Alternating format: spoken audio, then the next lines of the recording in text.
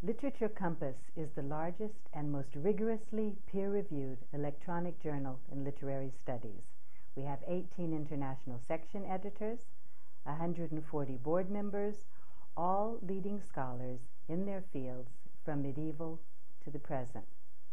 The ideal Compass article is an intervention in a field or subfield showing its present state and the author's direction for that field in the future.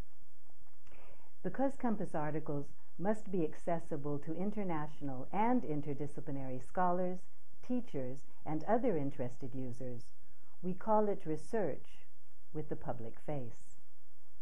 Now, the Global Circulation Project is my special project within Literature Compass, my special project as editor-in-chief. The Global Circulation Project is a global map and dialogue that begins with moments of cultural contact rather than national literatures. We trace how literature and culture circulate around the world in translation and often in triangulation between 2 and 3 or more cultures.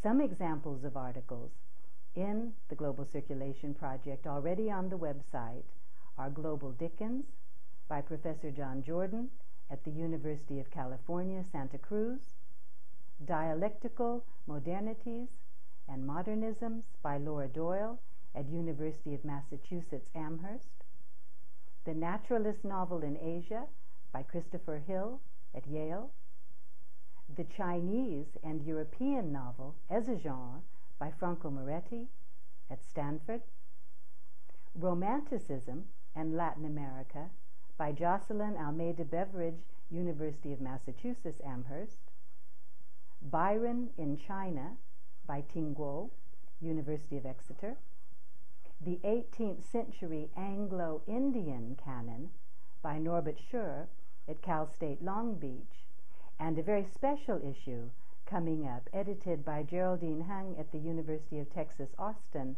on the global Middle Ages, or what the Middle Ages looks like once one moves outside of Europe. Now, we welcome proposals and submissions to the Global Circulation Project.